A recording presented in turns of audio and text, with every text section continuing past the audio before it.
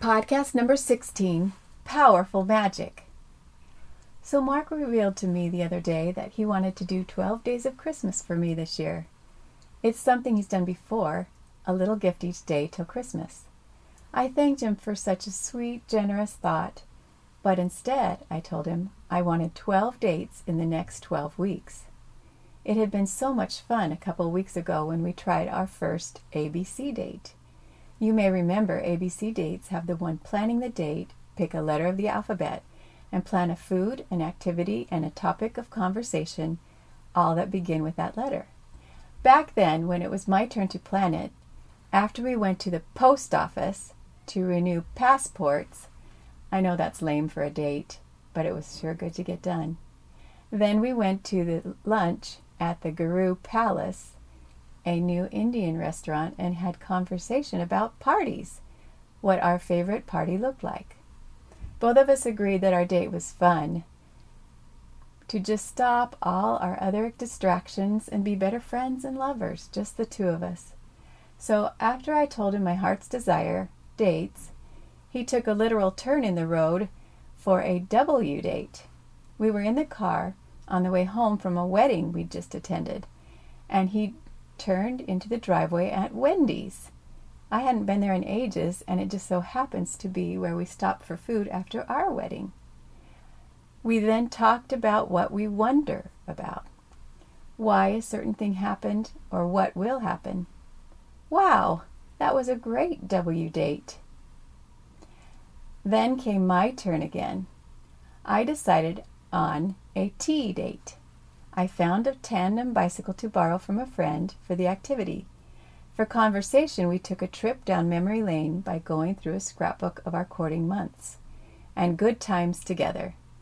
For dessert, I juiced him some tangerines for freezies. Try them. They're sweeter than ice cream. That was last night, and it was way fun. There was no cost. Christmas time money can be tight.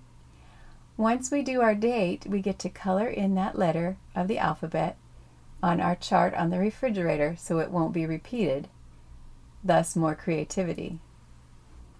We have a neighbor, Meryl Heslop, who is a marriage counselor who has been endorsing my podcasts, and this podcast includes many of his ideas. In fact, he has some strict and essential requirements of what can be called a real date. Number 1, a date must be planned. Putting some thought into what to do on a date tells the other that your relationship is important enough to plan for. Spontaneity is good too, at times, but in this arena, planning a special night or simple night together is part of the powerful magic of dates. Number 2, a date must be away. If we try to do it at home, there are too many distractions to focusing on each other. It cannot include kids, except maybe a nursing baby. We need an emotional break from them, and actually they need a break from hovering parents once in a while too, he insists. There was a time in my life when I decided not even to talk about kids on a date. I would save those conversations about kids' struggles for Sunday morning or a temple trip, and let our dates be upbeat and light.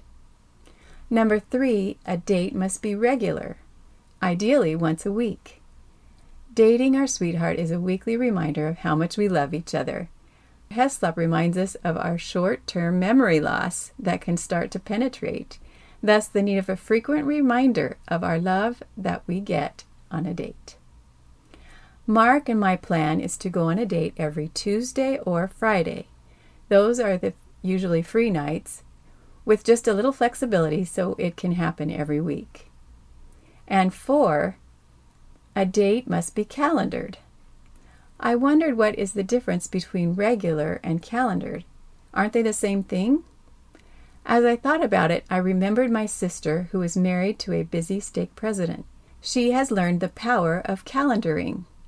If she has a date or an event on his calendar early, he can tell others, no, I already have something on that night.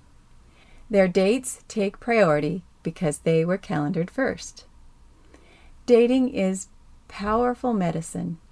A scheduled date already on the calendar before other things come up makes a marriage an important part of our week, one neither will forget. One or both of us may need to know it's coming so we can prepare. What should I wear? Do I have time to get my hair cut before date night? Hey, I gave up 12 gifts to have weekly dates instead. They are that important and so worth it. Hope you can find ways to strengthen your marriage, your friendship, and your love. It's as fundamental as ABCs and way more important than other things that fill up our time. What if you don't have money for a weekly date? Be creative. Go to volleyball, basketball, or pickleball courts at the nearest high school or park. Make your goodie together. Usually homemade is less expensive than processed. Making a pizza together is a fun idea. It's amazing what can go on pizza, such as beans, tomatoes, cheese, and salsa make a good cowboy pizza. With a little beef, perhaps. Once I used mashed potatoes for the crust. Yummy. Lots of fun fruits are good from a blender. Try banana or fruit juice concentrate as the sweetener.